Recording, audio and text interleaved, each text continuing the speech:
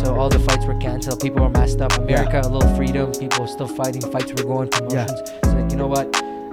One day my coach called me because he came to a PA to Math Factory to a couple of our like fighters, like our clique. We had a small clique. Yeah. And then they went. I stayed at home because I used to work as a plumber, the union plumber. So I did 5 years. In Canada. In Canada, yeah. Okay. I used to do 5 years. I did 5-year apprenticeship. I'm still like, I left off work. I still have a pension and all this stuff, and I'm grateful for it. They always supported me for my fight, sponsored me like $5,000 each fight, which is like crazy. Yeah. Dude, it was crazy.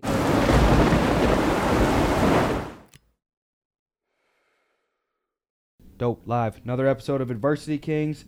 Special guest today, Bobby Murda. What's the last name?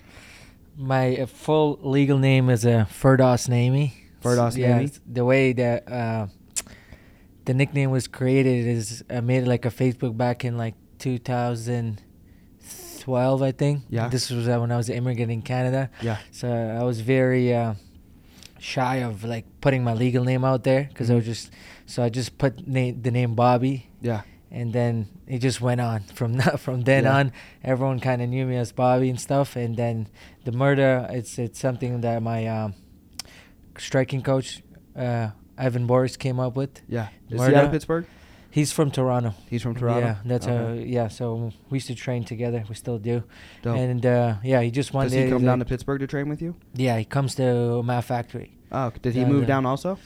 No, he hasn't moved down yet officially like I did. Okay. Will he? Maybe, if the opportunities meet, and there's some visa work issues. Yeah. You guys don't love Canadians. Yeah, I know. I think like vice versa as well. Like it's hard that's to true. get into Canada. From my understanding, it's hard to get into Canada. It's hard for Canadians to get into America, and it's so weird for me to to even comprehend being an illegal immigrant if you're Canadian. You know what I mean? If you were a Canadian, technically you'd be an illegal immigrant, and vice versa. If you're an American living in Canada without proper paperwork, you know what I mean? Like you essentially have no credit. You know, you're not able to buy anything. You're essentially without anything. So now, how old are you? Me, I'm 26. I just 26? turned 26 this March. And so you were born and raised in Afghanistan? Yeah. Okay. I was born and raised in Afghanistan. I was born in 1996. Yeah. And then what month and day? March 27. Okay, so you I'm just an Aries. recently turned. Okay, just recently turned 26 then. Yeah, just recently turned 26. I hate having an early birthday. Yeah. Because I still feel like it still feels good to be like I'm still 25. But you know, that's what some of my friends do. But it is what it is. Yeah, understood. So how long were you in Afghanistan? I grew up there in 1996. Yeah. And then we left our country in 1999. So I grew up there about 3 years. I don't remember much. Then where'd you go after that? I traveled to Russia. So my grandfather had 5 wives. Back in the days, I'm Muslim. I come from like a different cultures. Yes. So my grandfather, from my dad's side, we lived on the west end of Afghanistan. There's a province called Herat. It's like, think about Cali and then think about New York, right? Yeah. So my mom was like from New York, whereas like Kabul. Yeah. That's where the capital is. My dad was like from Cali. So we were in the west end. And then his father married 5 wives. He was the first son. And then my dad's family was heavy in Persian rugs. Back in the days, because he used to have a lot of sons. Yeah. He would all make a family business. And then in 1999, the war happened between the Afghans and the Taliban's kind of was created. Where does the Taliban originate from? It's a long story, but I think it's comes from like organizations like ISIS and things like that. You know, if you get into deep politics, it comes from majority of like Pakistan. That's where they originated from. Yeah. You know, so yeah. Is Pakistan right beside Afghanistan? The whole politics from that is Afghanistan used to have certain land, and then Pakistan took it over in 19-something. Yeah. I forgot the history. Is that kind of what was happening and with then Israel now, and yeah, literally the same thing. But this is like all that like people still beefing about it. Now, what had happened there? Was it Palestine's land first, and Israel was trying to reclaim it? Is that why they were? I think Palestine was there, and then Israel, they gave some land to Israelis. And then now Israelis trying to take it over. That's from my. They want to take it back or something. Yeah. It's crazy, man. I feel it's like very gruesome. Like just it's no religions, mercy. You know, religion is used as a weapon. Like absolutely. You know, in so many different ways. It's like 2022. You would think like we would have some sort of a peace. Yeah. And there's like war going between Ukraine Well, this is a everyday money. Money dictated world, and war brings money. Mm-hmm. You know, so I think people, to my like best guess, I would imagine people are kind of puppeteering to a certain extent, instigating and trying to generate some level of aggression and some type of war activity, because I know it's gonna generate some type of funds, right, causing that chaos. If everybody was at peace, I feel like there might be less money, more money, more problems, sadly. So you go to Moscow. So you go to Moscow when you're 3 years old. So then my dad met someone in the black market. Right when the war happened, their store got robbed. They used to be very wealthy back in from my dad's side. Yeah. So they had like a safe in it, like they have a supermarket. Everything got stolen. Taliban took over the city. My dad met this guy in the black market, and I give a huge respect to my dad for making this decision. Because if I was an issue at his age, with the new baby and just paying some random dude some money that he would promise me he would take me through 4 countries, and then get me to Russia in like a 2-week span. Yeah, that was like, it's mind blowing. Just like, you know, me being here is like 1% of chance of all my the whole population of Afghanistan. You know, way smaller than that. Yeah. So and then once we met this guy, we had to leave Afghanistan to Iran. So we illegally crossed the border to our neighbors, and then from Iran I went to I think it was Tajikistan. We were there driving in a car, like illegally through the woods, walking a few days. And then we finally made our way to Kazakhstan. And then when we were in Kazakhstan, we had to hide in the bunk bench, right? So it's like, imagine this is the seat of the train, and there's another couch like this, and there's 2 top floors where you could just lay down and sleep. And we, like, imagine if you open this couch up, and you could like put your luggage in there. Yep. And then close it. So we were inside the luggage area. People were sitting on us. And that was when you guys were going to Moscow? Yeah. And so they put you in containers into a couch. It's kind of luggage area. It's like old school. It's a heavy metal and like cardboard. Like it's like a box basically. Sleep on it, and then you lift it up. You put your luggage. So how long were you guys in there? We're in there like a couple of hours. I mean, my guess from my mom's saying is like 4 or 5 hours. Yeah. Yeah, and then we finally made it to Russia, and then. So it wasn't a long trip from Afghanistan to Russia? From Afghanistan to Russia, it was a 16-day trip, illegally passing through the borders. But you guys weren't in the container for... No, it was just like a couple hours, because you got to get from Kazakhstan to Russia through the train. It's like 4 or 5 hours or something like that. Yeah. And then so we had to just hide in the... Because the only destination to get to Russia is through train services, you know? You can't really like cross the... Or fly. Yeah, it's hard because it's such a big continent. It's so tough. So you guys get to Russia, and then how long were you in Russia for? From 1999 till 2005 or 4, and then I went to another Soviet country that is like Russia, but it has its own government and their own state is Belarus. Okay. I don't know. Where's that? It's like neighbors. It's like Eastern Europe. There's Russia, Belarus, and all the Latvia, Lithuania, How long were Poland. You in Belarus? For 5 years too. Now, did they have a different language than Russian? Yeah, they do. Did you have to learn Belarusian? I kind of didn't, because it's funny. So Russia, like Ukrainians, they all speak Russian, but they still have their own language. Yeah. Kazakhstan has their own language, but they still all speak Russian.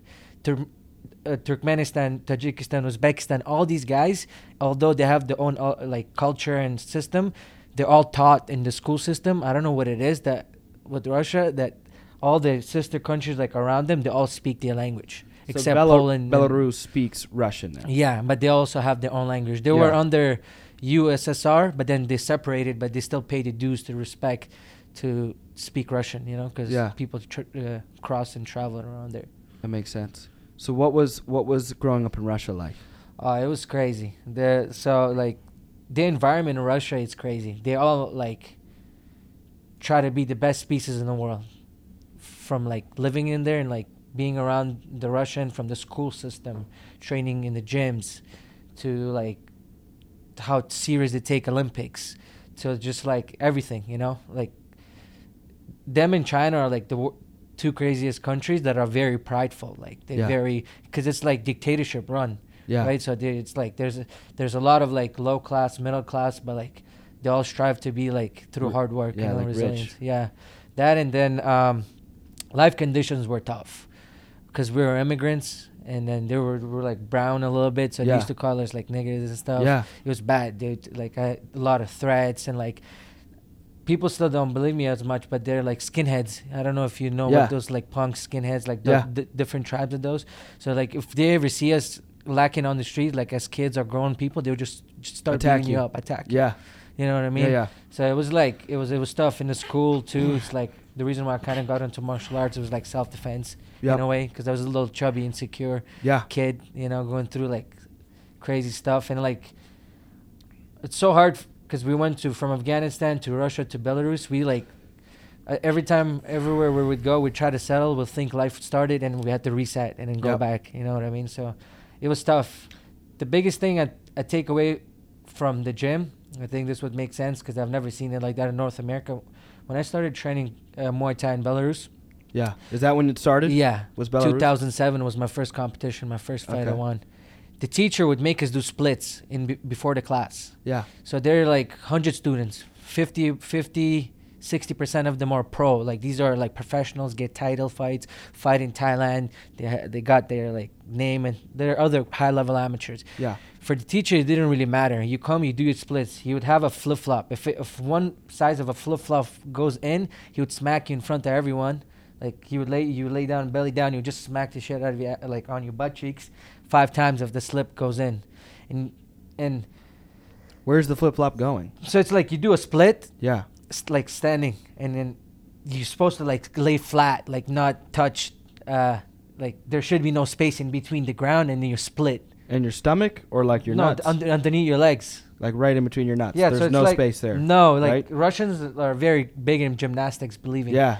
Before you want to start hockey. So are you still that flexible? Can you still do a split? No. I used to get my ass beat too. And then what was amazing is like they were so disciplined and hardworking, crazy mentality that the pros would do the same classes as the amateurs. You know, like there's like they always all back were to the basics. Mm-hmm. Yeah. Yeah. And so, what was your least favorite part about Russia? Like the racism, the fighting, or what was your least favorite part about being there? I think the least part about being there just like the racism and all the trauma I faced a lot as a kid, you know, growing up, facing adversity, going through a lot of problems. What do you think was the hardest adversity you had to face in your entire life? There? In your entire life? Your whole life? I think being the oldest in the family and taking care of my family. A lot of pressure. It took a lot of away from me, self-learning, like work. It took a lot of time from me so I could like go do me. Then I had to like be a servant to my family. But I never regretted doing that because like loyalty runs deep for me. Yes. You know, and just how it is like this in your organization, I've seen, man. It's loyalty runs deep for me. So, but what I figured is that you can't like teach someone how to walk. You have to let them go eventually. Yes. They'll keep falling, and they'll start walking, right? Yes. But if you're there always with them, teaching them how to walk, they're going to be dependent on you. Absolutely. That's one thing my old man always say when I used to face adversity or like hardship, or used to give me some stuff to do, you know, fail, he'd be like, listen, like, you got to be dependable. You know, it's like, what if I died tomorrow? Yes. Can you feed the family? Can you like take care of your mom? And what did he do? And you told me for work, he would work out of like a shipping yard. Yeah, it was like a bazaar. So the bazaar in Russian was called Cherkizovsky. Yeah.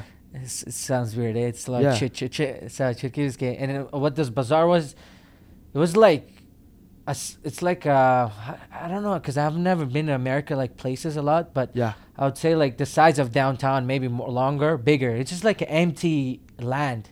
And what it was, and now they turned that whole empty land after into a more multi-sports complex. They have hockey arenas, soccer fields, everything. But before that, they would have like containers. Like when I mean containers, they're just like you know those shipping containers. Absolutely. So they were just stacked. Yep. Maybe up to the highest, it would go up to 2 or 3. Yep. And then people would literally sell stuff off. How can I say it? Like they would just go to China, hustle, bring like bunch of wholesale anything. You want anything. You want umbrella, they have it. Phone cases, they have it. Shoes from like not real Nikes, they have it. You know, it was just like from middle class and low class. You could get everything. Yeah. And I used to go down there and hustle with my dad. My dad started off like with nothing. He didn't have a container. and then slowly he just built it off scratch. Bought one, but bought another, and I used to go a lot into the market to work with him, and that was like the crazy scene. Have you ever seen a Chinese person speak Russian? No, I don't think. You've ever seen like no, but at the gym that I go to, the 10th Planet, the Russian, like the people there that do speak Russian look more Asian. Yeah. But I think it's I think that maybe they have Mongolian or something. We have that too. If you ever go to Afghanistan or ever see like an Afghan, we have like some. They call it Hazara. Yeah, that's the ethnicity of like Asian-looking Afghans. Hazara. Yeah. Right now they're actually under big threat in back home. Like Taliban's are going after them ethnicity because they believe that they're not part of Afghanistan. It's just politics. Yeah. But we have some Afghans that you look at like, this guy's not Afghan, or you know what I mean, and he ends up being one. Yeah, that makes sense. So I guess how many hours was your dad working in the bazaar? Oh, it was just 7 days a week. Like all day? There was no time off. Yeah, no time off. Man would wake up around 5 a.m. He didn't have a car, so he would like take the transit and bus for an hour. Yeah. And then from there he would work there till like 6. It was like sun up, sun down. Yeah, sun up, sun down, 7 days a week. And the way our part of religion kind of plays, and I wouldn't say religion, culture, is like men usually work, women take care of kids. Yeah. So we spent a lot of time with my mom, and I wouldn't trade it for anything. That was the religion. So much how to be a man, and like, you know. Is the religion that your family, your dad practiced, was it Muslim? Yeah. Now, is that when do you stop and pray throughout the day? 5 times a day you're supposed to pray. Now, do you do that? Right now that I'm like fighting in full time and stuff, not working, yeah. Yes. You know, it's not like, I'll be honest, you know, I'm not a perfect person. So like if you miss a prayer, like you don't get beat from family or anything like that? No. Growing up for us, a lot of times it was in the Western countries, so there was no place to go to mosque. Yeah. You know what I mean? Yeah. There was no. There's a lot around here. I've seen people. Yeah. I've seen that a lot in Canada. In Russia, it would be scary. People kind of do it low key back in like 1990, 2000s, because they're just like, I don't know, they were afraid people would like come and terrorize it.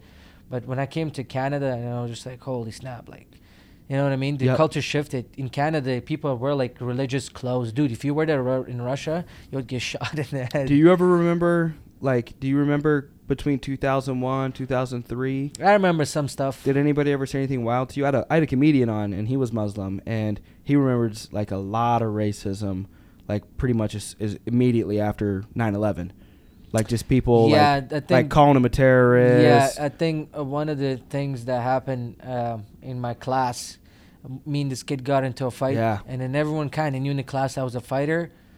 And so this was in Belarus? In Belarus. I was in the school. I was in grade 4. And then I fought with this kid. And then everything was cool, you know. Like we brushed it off. Kid took his loss. I was just like, okay, whatever. And the next day, my teachers like randomly, like one of our subjects, like step out of the room. Yeah. So when I stepped out of the room, and then the teacher was, I'm like, first of all, why are you telling me to step out of the room when you're not like taking me to coming with me? She's like, just step out of the room, I'll be there. So as soon as I step out of the room, I see this kid's dad with a dog. Yeah. And he's like, listen, like he sweared at my mom. And he's like, listen, you nigger. Yeah. He's like, next time you touch my son, he's like, I'm gonna make sure this dog leaves you boneless. And I was young. I was like 11, 12, and I'm like, holy snap, right? Yeah. And the whole idea of not snitching to your parents and, you know, like not saying anything and just like take it to the chin or whatever. I was just like all afraid because like I don't know how my parents would react. Yeah. And how that might have caused something with like police. I don't know. I was very afraid as a kid. And then there was another time me and my cousin were around, and then there were skinheads seen him. We were just walking around. He was wearing like a opposition shirt. Yeah. Skinhead seen him with the shirt, and like they couldn't beat him up because he's a little kid. So they just stripped him off and tell him to run home. Wow, dude, it was some crazy stuff. Like there was a holidays when like skinheads just created, or I forgot what day was it. They would all just get out in the city, and everybody would. It was like that movie. What was it called? Purge or whatever. Yeah, dude, it was like that. That's nuts. I'm not kidding. Yeah. I'm not joking. It was not like a national holiday, but everybody knew that this day. Yeah. I don't know what day was. Don't go outside. Don't go outside. Yeah. My dad would not go. Like that was the only day my dad probably would take off work. So, why did you guys leave Russia? We're being denied to be citizens. Okay. We're being denied to be citizens after. Is that the same reason you left Belarus? and then we went to Belarus, and we were in Belarus for 5 years, and we still got denied. Yeah. And then from there, my old man found one of his buddy that worked for UNICEF, and then he basically helped us to get into sign up for a sponsorship program to come to Canada. Okay. And then and then how's that work? That was sick. That was probably the best thing that ever happened that I came to this country, and I'm very grateful for it. I'm grateful for two things: the freedom that it provides, country like North America, the freedom that it provides, and the opportunities. Yeah. Opportunities that this country provides is like people out here after like living in Russia, living in Afghanistan a little bit, living in Belarus, like and going through a lot of adversity. People down in North America don't have real life fucking problems. Yeah, no. Like, you know what I'm saying? Like the worst comes to worst. If I don't want to work, I'll probably get like you guys have like government assistance. Yeah, welfare. Whatever, like 500, 300. Dude, yeah, we got. You can still make a good stamps. living off it. Yep. I'll be smart. I'll like be a little street smart. Get that money, buy a gym membership, go shower at a gym membership, and still be a hobo. What like here, government helps you. In other countries, you don't have freedom. You have no choice. You think if I was still in Afghanistan, I could probably chase my dream to be a professional MMA fighter? No, bro. My dad would be like, yo, we got a family to feed. Yeah. You go to work, there's no days off. Like, do the women always have to wear? Yeah. What like is it? They call it hijab. A hijab. Yeah. Okay. Yeah. So, it was just like it's part of the the religion, woman's holy, like just covering up. Not like I don't believe into some. It all depends how extreme you are to your religion. Yep. And can a Muslim woman marry outside of her religion? It depends. I mean, if you're, it all depends on the culture and the family. Would she get excommunicated from the family? Yeah. Like you're cut off from the family. They don't kill her though. No, right? they just cut off. Divorce is bad to look up onto. When we came down here, we heard like, oh yeah, divorce. Like when he divorced in our country or like in the culture, it's a very different look on. It's like damn, like it's pretty bad upon look on. Like on the man. Is and it the woman. still multiple wives? Yeah, it's very old school though. Yeah. This is old. This is like 1960s maybe we're talking, or maybe we like, you know what I mean? That was like when it was booming. Now it's like some do, some don't. Only maybe like the villagers kind of do it. Yeah. You know what I'm saying? Yep. So, and then when we came to, before I was trying to, as soon as we're about to come to Canada, I can never forget this day. We used to watch a lot of Home Alone, right? Yeah. So, and then like a lot of these American movies, we would never understand it, but we would just watch it because you could just connect by watching. Yeah. You don't have to understand. You know what I'm saying? And Yeah, that was yeah. so powerful. So, and then my dad's like, yeah, we're going to Canada, this and that. This is 2 weeks right before our plane ride is on. So they just told us. And then I'm like, and I just sat down and I thought about like this American dream home, like, how you all Americans have, like, before when we watch a lot of American movies, kids would get dropped off in a white yellow school bus right in front of their house. They would get out, they would have good breakfast and like friends playing games and like the best toys. So we thought we getting the same thing. Yeah. So we thought like, yo, like we're gonna go there, they're gonna buy us a house. Every day yellow school bus is gonna come pick us up. Mm-hmm. Dad's gonna get a job, we're gonna have a car and like this and that. And then I had like crazy high, stupid expectation. Like we're going to Canada, our life is being changed. Mm-hmm. And my first thing I came to, first place we ended up staying, it was just one of these project houses. Yeah. I walk inside the elevator, I see piss all over the elevator. Jesus. And right away I'm like, what the hell is this? Is this some GTA Grand Theft Auto game? Like, what are we doing? We came here for a better future. So it's different, when you live in those like when you live on the other side of the world, where you think of another country, and people down here what they think about another country when you haven't been there or lived, So it was like so weird, but it was just always cracks me up. So how was the first year in Canada? Like, did you guys stay with another family? It was tough. So we're supposed to go to another city, but then called Regina's like the country. But then my dad had a friend there that met us in Toronto and says, no, I want to stay here. So then there were some documentation issues. So we had to sleep in my dad's friend's house for like a month until our documentation. We had to they had to bring our information back to Toronto. And we stayed in this Jane and Finch area. And I'm sure when people are going to be watching in Toronto, like they would understand how bad the neighborhood is. Like the projects, like probably the south side of Chicago. Yeah. The shootings and crazy, dude. Like it's Jane and Finch. I thought Canada was all like bacon and syrup. I didn't realize No, there were any bro. bad parts. No, it's bad. If it's pretty bad. And then in Canada, like here, you guys have African American, right? Yeah. Like kind of the same, but not really. Watch what I mean. In Canada, we got whole different type of African American. Like we got Jamaicans. Yeah. We got Somalis. You know, we got Trinidad, we got Dominicans, you name it, every different, you know what I mean? And everybody everybody kind of knows different, like everybody kind of moves with a different culture, different sauce. Yeah. You know what I mean? Like, it's pretty cool. That's one thing I didn't see. That's the one thing I saw difference between America and Canada. But then the neighborhood we lived in was pretty rough. But we're like immigrants. We didn't know. So how long did you live in that neighborhood? For like a month. And then we were so sick of it. Bed bugs everywhere, biting us as kids. Like, it was just one bedroom. It was a family of 6, me, and then my dad's friend would sleep, like, in the kitchen. So, like, it was pretty rough. And then we finally moved into our house. Our first week of our official own house, I would never forget this. We had no couches, no carpets. We literally slept on an empty floor. Yeah. Like, just, dude, nothing. Nothing in the house. Maybe we'll go buy some food, take out. Like, not even a blanket, not even a thing. It was just hard floor, wooden floor. And then it was like a week we're living like that. And then because we're waiting for the government to bring us couches and, like, beds and stuff. And then. So did the government put you guys in the house? Yeah, they helped us. No, they helped us. Okay. And then, so anyways, one day my mom started crying. One of those days when we're sleeping on the floor, and she's like, oh my God, like, I hate this life and this and that. And I looked at her. I think I was 14. I looked at her. I said, it's okay, Mom. It doesn't matter if we don't have anything. As long as, like, I'm just happy as long as we have our own home. Yeah. I don't mind sleeping anywhere as long as we have our, because I was so tired of running to every country, try to settle, learn a system, learn a language. Oh shit, we're moving on. You know what I mean? Yeah. So finally, when we came to Canada, we're like this is it. Like, we ain't gonna be bouncing a lot.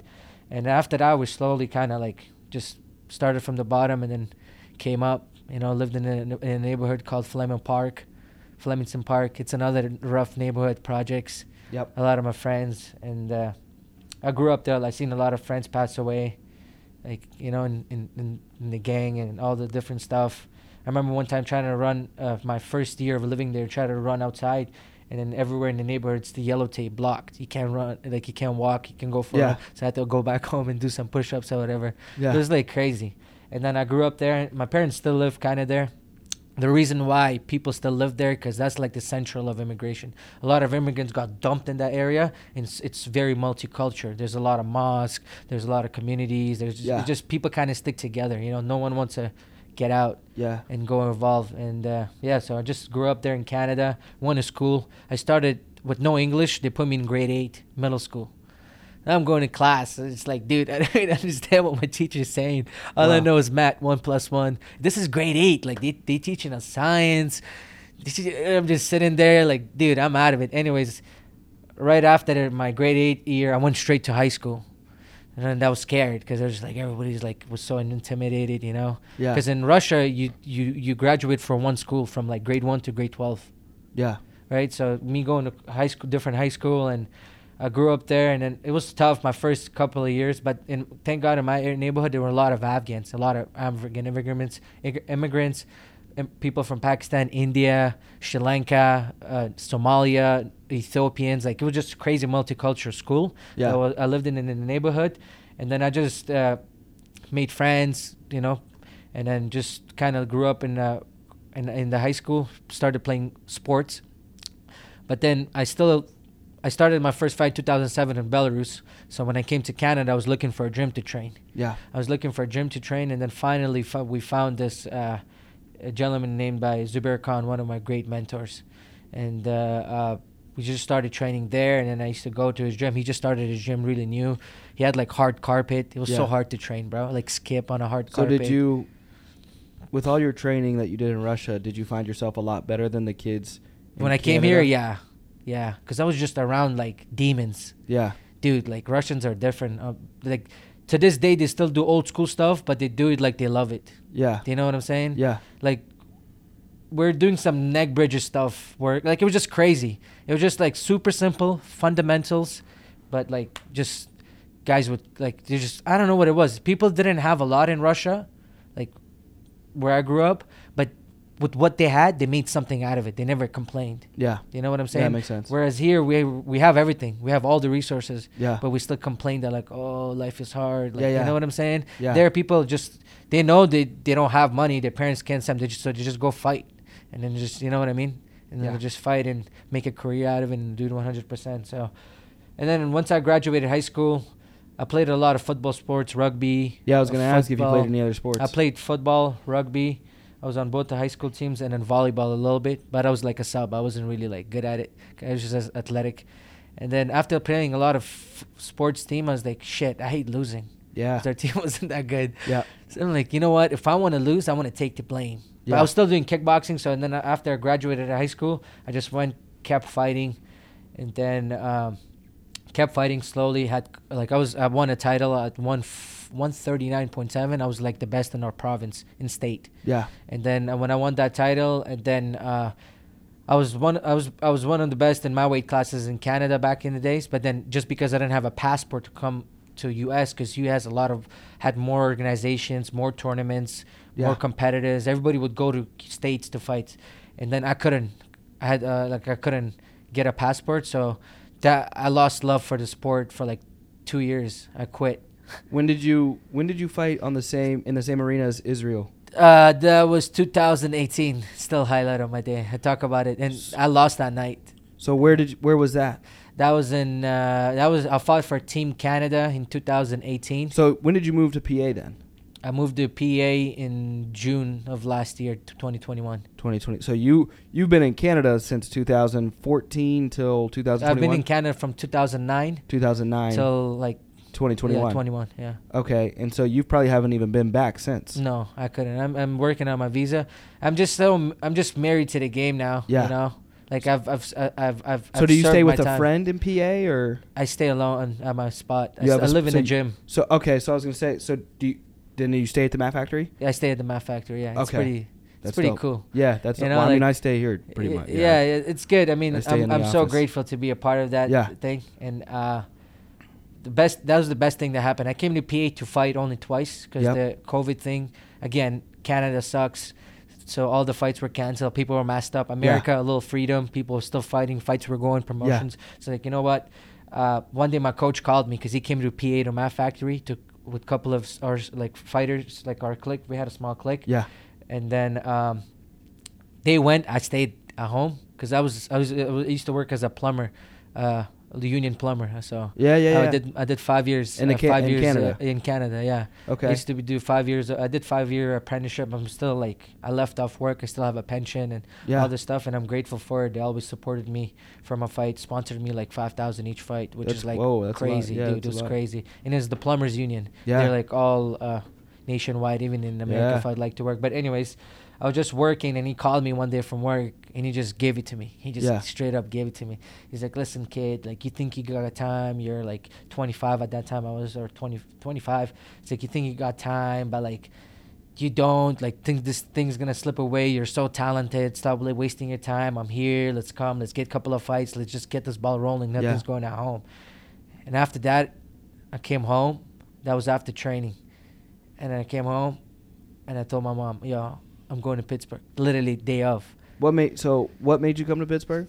My coach, Evan Boris. But I didn't mention this. I visited PA Mat Factory once in 2019. I just came to down because my Evan coach used to coach Dominic Mazzotta, one of like really good bantamweights, like a Pittsburgh legend down in and he trained MMA. at Mat Factory. He did Mat Factory, but then he met my coach in Florida, Sanford MMA, where Usman Kamaru, Mike Chandler, and them train. Okay. So Dominic used to train there, and my coach used to be one of the assistants. So do you still train striking right now? Yeah. So how do you do that if Evan's in Canada?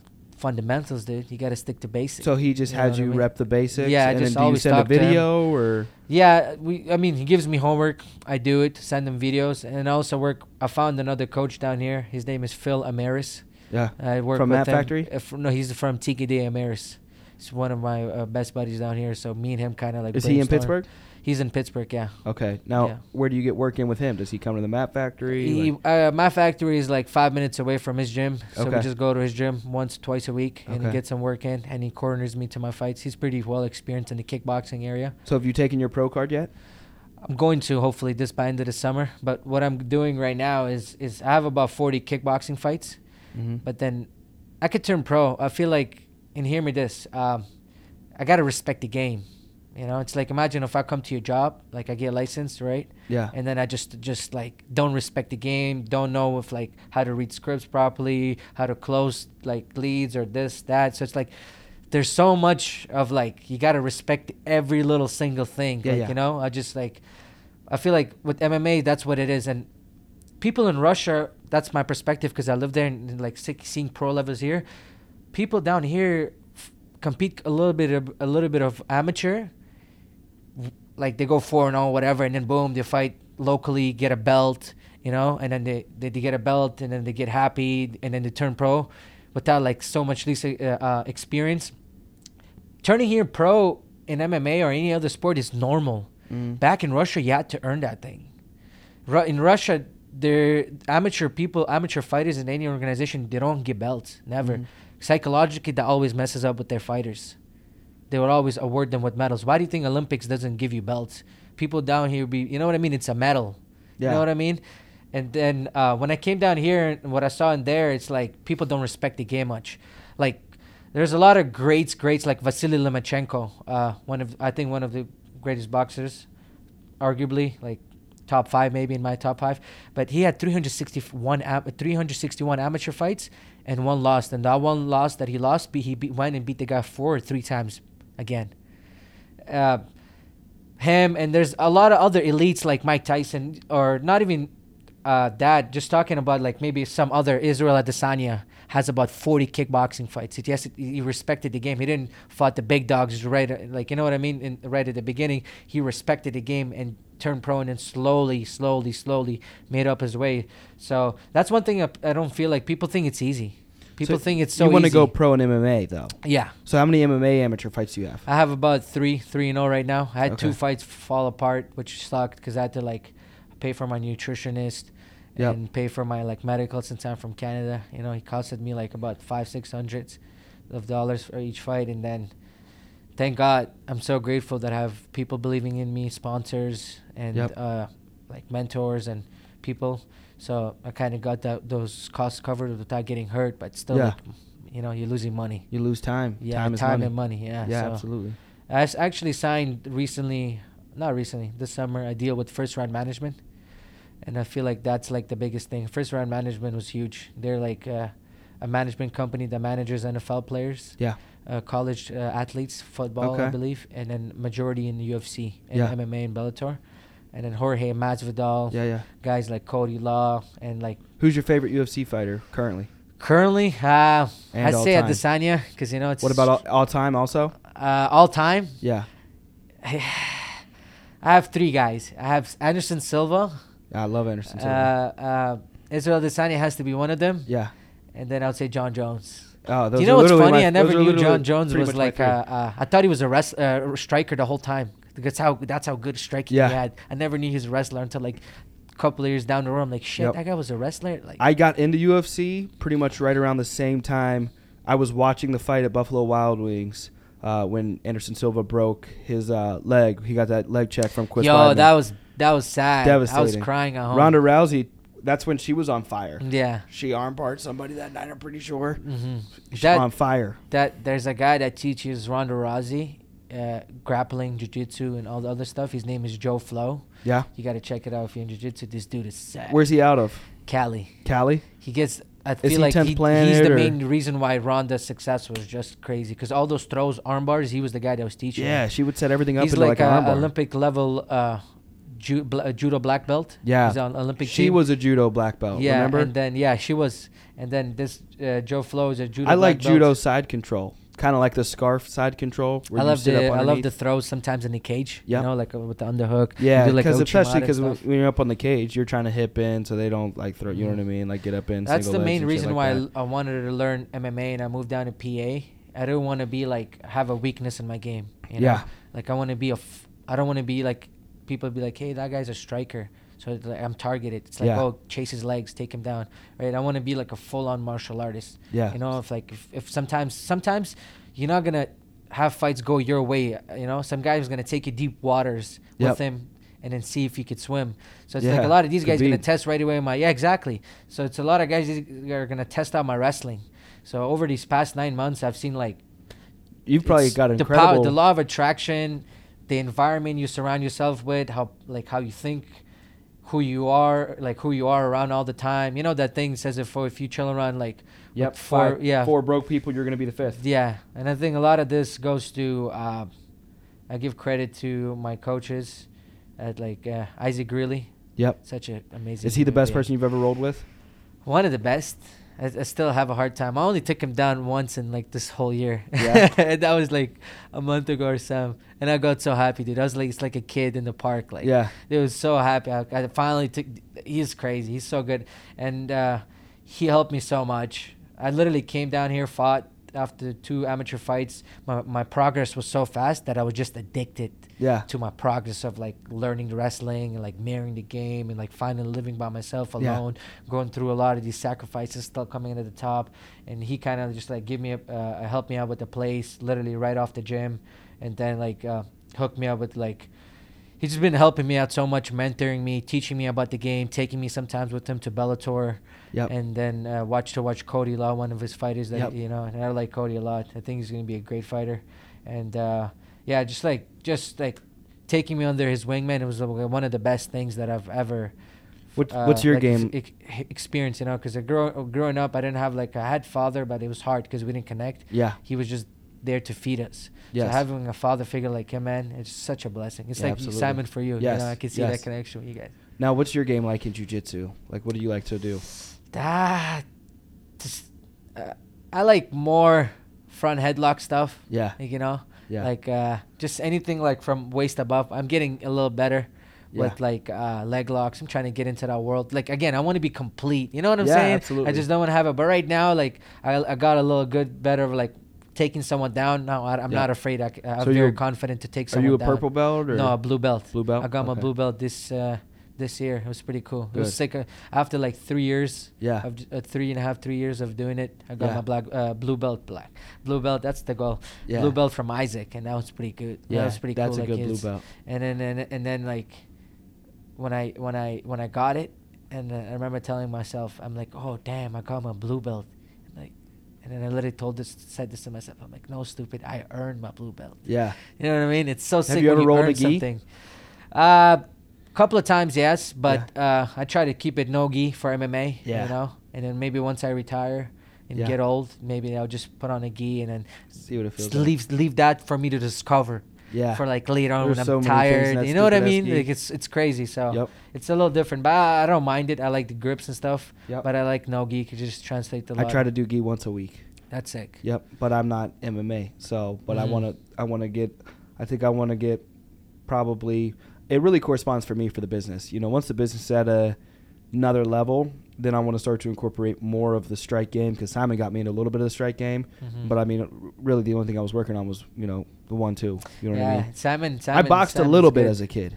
You know, did, eh? A little bit, a couple months, half a year. Still good. My dad was just real big in Little Rock, Arkansas, because he was huge into boxing. I think he boxed himself. I don't know. Well, you're from you were born here? Born here, born in Little Rock, Arkansas. Nice. And you're not familiar with him, but some people might know who Jermaine Taylor is, and him and Kelly Pavlik. I heard about him a lot from Mike Tyson's podcast. Him and Kelly Pavlik had huge. Kelly Pavlik is big. Yeah, they had a huge bout, and essentially he's like family. Jermaine Taylor's like family. I remember boxing with him.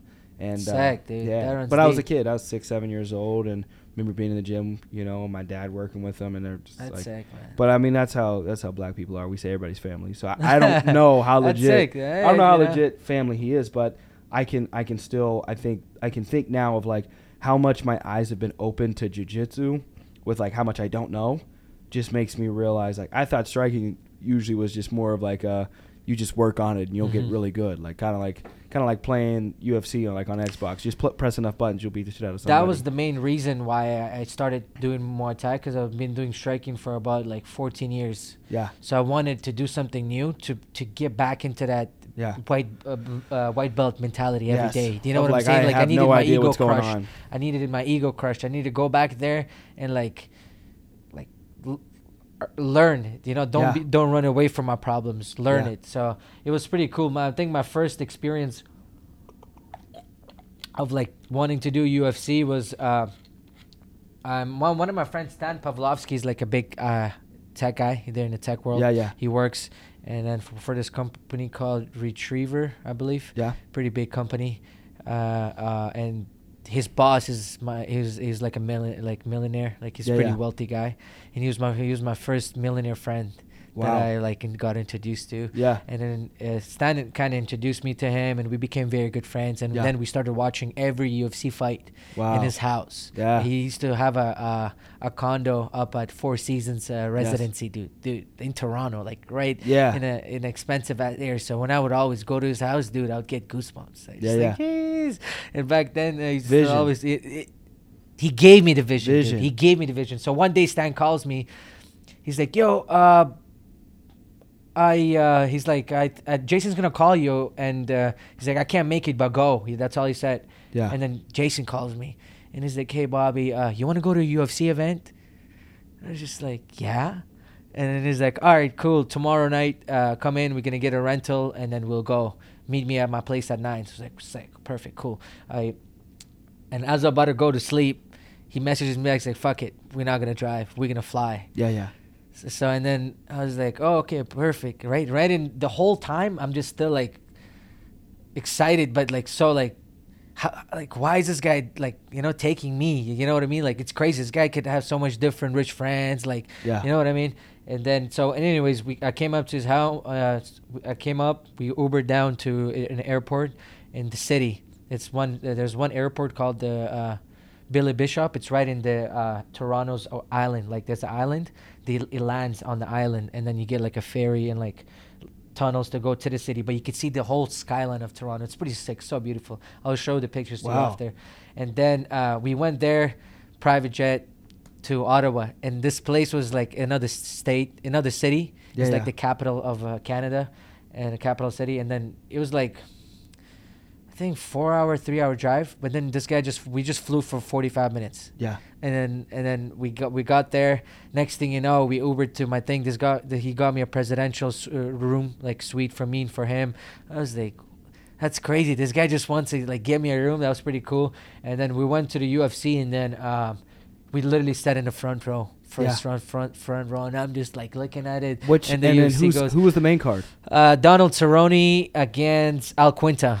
Wow, that was the card, and then the co-main event. Cerrone's got a good kick game, dude. It was sick. What's his kick? He's like a good Muay Thai. Body, right? He's like a good Muay Thai. He has good Muay Thai. He can throw good head kicks. He's got a lot of he has the good combination from hands to feet. Yeah, he trains with one of good American kickboxers. His name is Joe Schilling.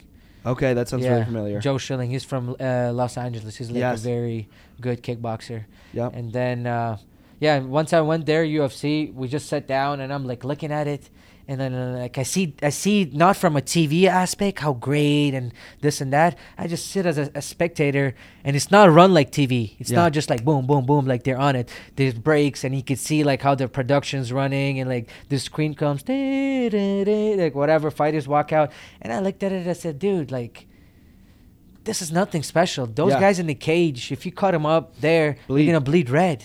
Yeah. It's nothing blue. Like, if they could do it, I could do it too. When I seen some of UFC guys striking, not to say I'm so good at it, but I seen it and I said, damn, like, I think I'm a little better striker, but if only I could learn this wrestling game, I'll be dominant. Like, I could hang in there. And I got the inspiration from Adesanya as he was fighting and coming up. He's so precise. So good, man. So who do you think's more precise, him or John Jones? Technically, I think more Adesanya. What if you compare from the same age, though? Jones got a little bit of seasoning on him now. I think Jones was better at finishing. Yeah. You know? Yeah, He might have not looked super technically. He still got the job done. Made it not maybe a spinning elbow, not like precisely looking better. Yeah. Spinning, but he got the finishes. I feel like Adesanya is just more like a sick chest point fighter. Yes. Maybe recently he just started I don't knocking know. guys out. But He finished Paulo Costa. yeah, that was good. Now, it was like one of those kind of like. do you think he cooks. was actually drunk, or you think he really caught him? It's just excuses, man. You know. Yeah. It's maybe he did, maybe he did not. I don't know how it goes, but then when you lose, you just got to take it to your chin. Do you think know, he's and on move like performance enhancement, like Paulo Dude, Costa? I heard a lot of UFC podcasts from UFC fighters claiming that there's still people cheating the system. There absolutely has to be. And then there's some people, or you can buy buy. So from my understanding and studies of like medicinal explanations it's from like bad doctors, here. It's bad in you can here. biologically get steroids to match like Your DNA? your DNA, whatever the That's terminology crazy. is. So then it's just like his levels are just naturally higher. It made me realize that there's levels to this doping game. Oh fuck yeah! When I watched the documentary Osiris about Russians doping in the Olympics. Oh yeah, You seen I didn't watch the documentary, but I mean watch it. Like anybody that's watched there's a Rocky, whistleblower. They caught the whistleblower, like the guy that runs the whole scene they probably behind. killed him. No, he ran away. He came to America. He got saved. They granted him a visa. Yeah, and then all the guys that worked for him, they all got the shot and dead. Putin killed him. Well, I would imagine Rocky 4 is probably hated in Russia. Mm-hmm. They probably Yeah, you're probably they- not allowed to yeah. watch Rocky 4 in Russia. Yeah, it's different too. Like it's They it's probably like made they their don't- own. It's true Russians that live there. That are not westernized. That like, have jobs, get to travel or have traveled. Yeah. They don't like American much. It's like No. Russia versus America everywhere. Olympics, through everything. I Majority. talked of to the this Russian girl, and she said like it's just a very proud country. Like not very proud.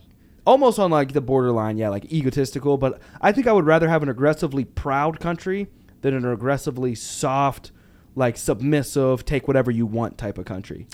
Yeah, I feel like they say never hate the experience that shaped you who you are today. Yeah, absolutely. And I went through a lot. If of I had to go to difficult- war, I'm taking like if I had like, to look go at to a the- man-on-man war, I'm taking the Russians. It's pretty crazy. Like think about like Russians. Like it's crazy. I feel like when I traveled since I lived in Russia and when I went to fight in China, I was there for like 10, 11 days. Yeah. That was pretty. It's like, dude, it's like similarity. Everybody, all the humans down there, they want the best pieces in the world. They just want to be the best. Like it's us American against top the team? world. And, no, I mean like Russia in general. Yeah. Like how it's like they're very like driven people. Their culture. Their It's their culture. When I It was in starts with the school in grade parents. 1, we had 8 subjects in one day. In grade 1, 2, Yeah. 3, 4. And then one of this, it was weird subject. One subject, it was just drawing arts. Next subject was memorizing poems.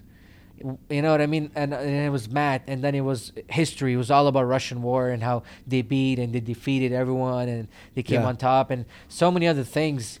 I And studied Joseph Stalin Oh, yeah. growing up. I had to It's do crazy, a research isn't it, what report he on did? Joseph Stalin and Adolf Hitler, and I believe Stalin had killed more people than Adolf Hitler. I don't know where I'd like to verify with the podcast guy, but I'm pretty sure Joseph Stalin killed more people Yeah. than Adolf Hitler. And I very feel similar like strategies. You're right a little bit about that because there was no time in Russia. People couldn't cover that a lot. Like, Yeah. You know what I mean? You would get assassinated if there was no that time. And they're that much so loyal whistleblower. to their country that they Dude, don't care. Loyalty runs deep. Like you They see don't Khabib care. in them. You know what I mean? They're just- Now, it's- is he technically Russian or it's Dagestan, Dagestan? Dagestan. Is that like a sister country? They were a sister country, but they're now part of Russia now. Now, does he love They have Russia? their own language, but they speak Russian. Does he love Russia then? He's part of Russia, yeah. So, but like, I never really seen him proclaim. Well, he always reps it's Dagestan. usually his religion. Dagestan. Dagestan, his And religion, and that Muslim, mountain yeah. he grew up on. Yeah, that's Dagestan, his area where he Just grew up. imagine growing up in a village. It's crazy, on a man. mountain, and It's everybody crazy. just rides bears.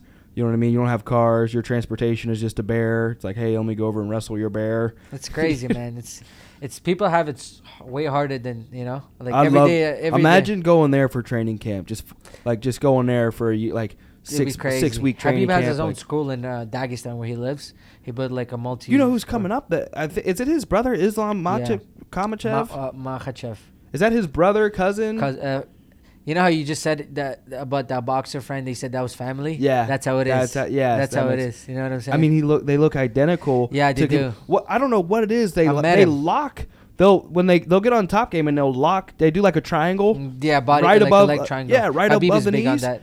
And I don't know. Like it's almost like these people. I'm like, they're gonna do like there's got to be something where you can get out of that. Like, we know what they're going to do. They're going to do that fucking that leg triangle right above the knees, just ground and pound on you until you give up your back, and then you're going to get rear naked choked. It's pretty crazy. Do you watch the interview where Habib is like talking about Charles Oliveira and Islam? He's like, hey, we're going to fight Charles.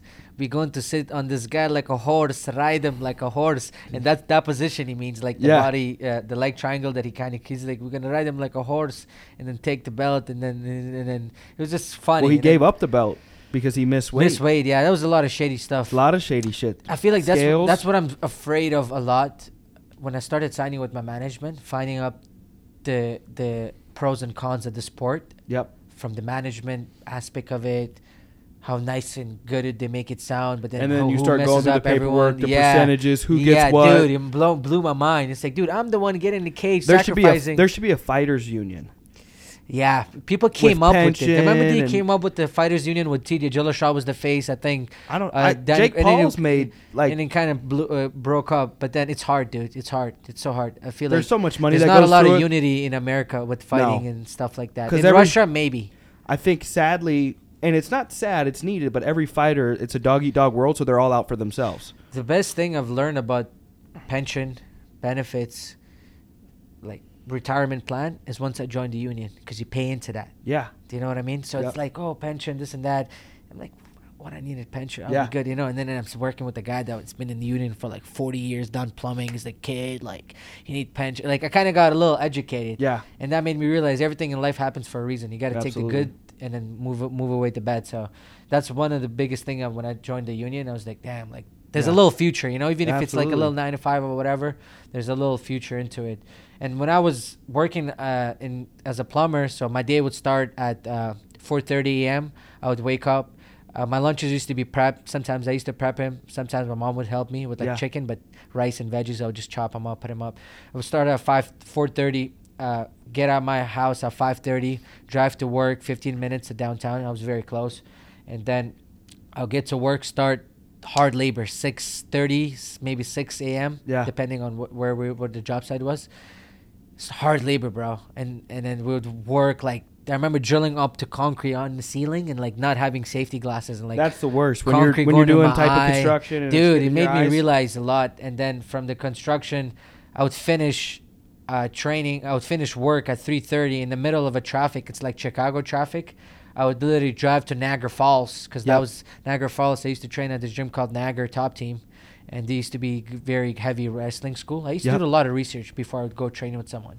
Stalk them up, listen, see how they are. I'm a very stats guy, numbers, what does he do? So I used to follow this guy. He opened his gym in Niagara Falls, Chris Burkett, my first wrestling coach, sick guy. And then I used to drive from 3:30 till to 5 o'clock to practice, but then the traffic would be so bad I will always be late to practice. You know how it is? Imagine it's like you're put in such a messed up situation yourself that you want it bad, but then your actions, your circumstances affect your actions, and your actions are not like show who you really are. Because I would show up and he'd always give me shit like, oh, you don't want this kid, and he was right. And that his pressure kind of made me force and question myself what I want to do. So anyways, I would leave 3:30, work in the rush hour traffic, just like gunning it, dude. Get to gym 5:30, train wrestling or sparring. MMA, finish by like 7:30, shower, leave at 8, get home at 10 p.m., literally eat dinner, breakfast. Jesus Christ. Eat dinner, and then fall asleep by like 11:30, 12, and then repeat. And then eventually, I just like stopped myself. I'm like, and then I was just like, dude, this is like, I'm lying to myself. Like, I'm not doing what I love, you know? And then when I came to PA, I found that love. Once I found the addiction and the love, and I was happy with that even if I don't get paid, if I still train all day long and teach or whatever, I'm happy with life. You know what I mean? Before I made that decision to fight fully, I was at war with myself and at peace with the world. Yes.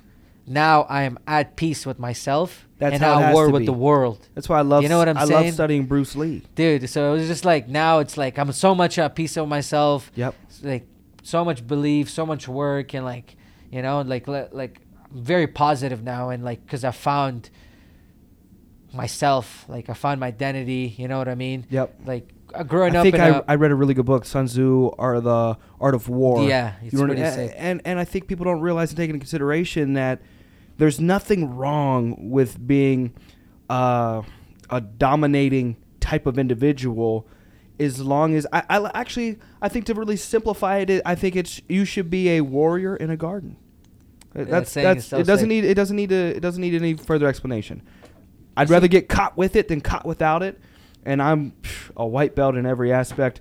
I realize I'm a white belt in every aspect of fighting just because I'm in jiu-jitsu now, and I'm a white belt in jiu-jitsu, and it's because you might be this black belt street fighter in your town, but just realize there's 8 billion fucking people out there. Yeah. And just because you're the best in your town, like I'll choke everybody out in this office. Mm-hmm.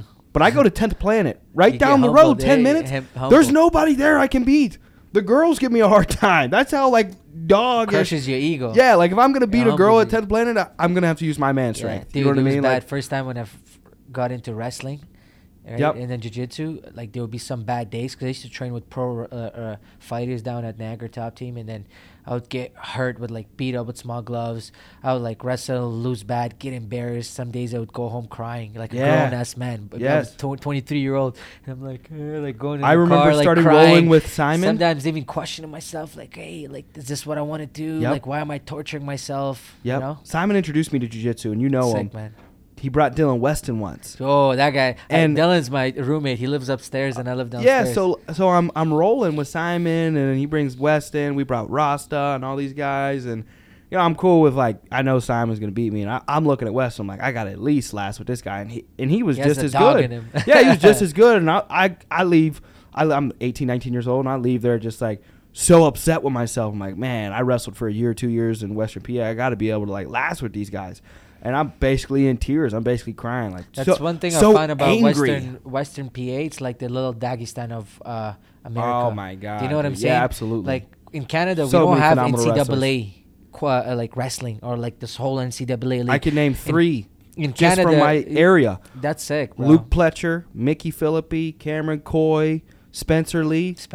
All of them. Jeez. All within 45 minutes of my high school. Talk about him winning NCAA with no 2 torn ACLs. Oh, my God, two torn. Insane. It's insane. And now that I'm like getting used to training a lot and seeing what the high level of wrestling is, like it makes me appreciate this art more and respect it. You know what I mean? How's your nutritionist helping you? How long have you had one? My nutritionist is very great. I got into nutritionist game in 2019. So are they in Canada or are they No, here? I had one in Canada. Now that I moved here, I had to change it. You have one hard. in Pittsburgh? Her name is Tracy, Yep. and then she works with Lombard Nutrition. And then in Pittsburgh? No, she lives in Cali, I believe, but she's like remotely. Does she work with fighters? Yeah, a lot of fighters. So does it help? Has it helped you? Yeah, I feel like I'm a fighter. You know, Yeah. The way we trained, the way we're like produced, is we're just Spartans. We just know how to fight. Yeah. You know what I'm saying? We just know how to fight. That's all we do, bro. We spent 3 months in a gym for one moment of our life or 15 minutes in a cage. That's it. Yeah. You know what I mean? So when it comes to nutrition, and as you're fighting, you get into training camp, that's the last thing you ever want to stress about. I used to stress about what am I going to eat? Am I going to cut weight? What do you find? I didn't trust do you track my your system. sleep or do you track your heart rate, recovery? Yeah, I take recovery very seriously. I learned that a lot in 2009. Do you have like a Whoop or what do you? I actually recently ordered a Whoop watch. Yep. I learned it from a Rogan podcast. I used to watch a lot of his. I had an Oura ring and lost it. That's pretty sick. That's like a little better. But I got so pissed. I spent $500 on this ring. I'm like, I'm never tracking my sleep again. I'm pissed. It's pretty good. It was good, and I lost it. And then a lot of recovery stuff I learned, it was from Cody Law. Yeah. He's like a Bellator fighter that trains to train at Math Factory, him. And then I take recovery serious. I do ice baths, cold tubs, stretching, you know. I do hot yoga too. Like this morning. Yeah, exactly. This it was was pretty a great sick. morning. Yeah, I think we'll run it again tomorrow. You know, and then it's the little things that make you better. Yeah. You know what I mean? That 1%, the little things, the fundamentals, the just getting out of your comfort zone. Yep. And it's like the tight. The little things. We're tight on time. I want to end with 4 languages. Yeah. What languages? English? English, Russian, Farsi, and Dari. Farsi and Dari. Yeah. So Farsi is what Iranians speak. And then Dari? Dari is like what Afghans speak. Afghans speak. And some other states or countries. And now that you understand English, what's your favorite movie? Is it still Home Alone? My favorite movie, it's Blood Diamond. I love Blood Diamond. Dude, it made me tear up. Yeah, I love Blood Diamond. I'm so behind movies that I'm not a TV guy. I can send you a list of movies. It's so bad because you can't be a TV guy. I watched The Matrix last year after so many years. You know what I mean? Sometimes I've done never that. watched Godfather. I heard about Sopranos. A lot of my friends are into watching Prison Break and things What about like favorite that. food? Favorite food? Favorite dish? Favorite restaurant? Favorite dish, I would say my culture food. I love this thing called kabli palau. It's like the rice with shaved carrots. Shaved carrots, raisins, and shaved almonds in it, and with lamb or goat meat. I see sometimes I follow Dubai pages. They'll eat camel. Yeah, that looks fire. It's weird. Our religion, our culture is a lot of goat, lamb, cow. It's good. I love I love gyros. I know that's Gyros, lamb. yeah. I think it's pronounced euros. Something like that. And Everyone I hear has they're a not different- even in Greece Yeah. or Greek, whatever the fuck, wherever it's at. Yeah, it's weird, man. You know? Anything else you want to add before we head to dinner? I just want to thank you for having me here. Yeah. You know, and just being Thank around you. here for a little while. I learned a lot.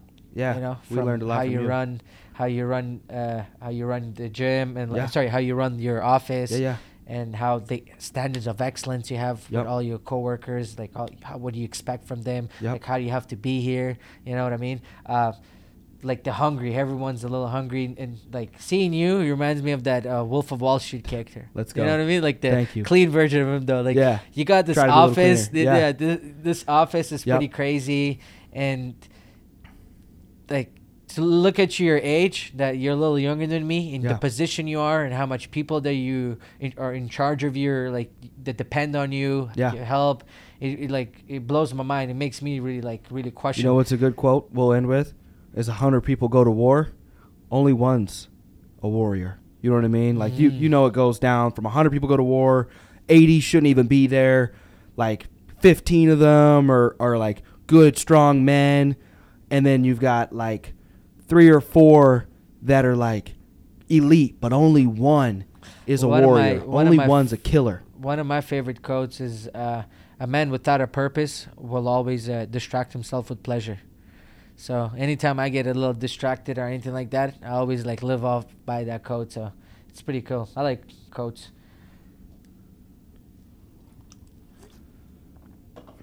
All right. Well, Simon's blowing us up, so we got to head over. I think I asked everything I wanted to ask. So I think where can you have any fights coming up? Where can people follow you if they want to? I have social media. I'm on Instagram, BobbyMurda_786. Cool. I just kind of anything else you want to shout out? I just want to shout out all the people back home.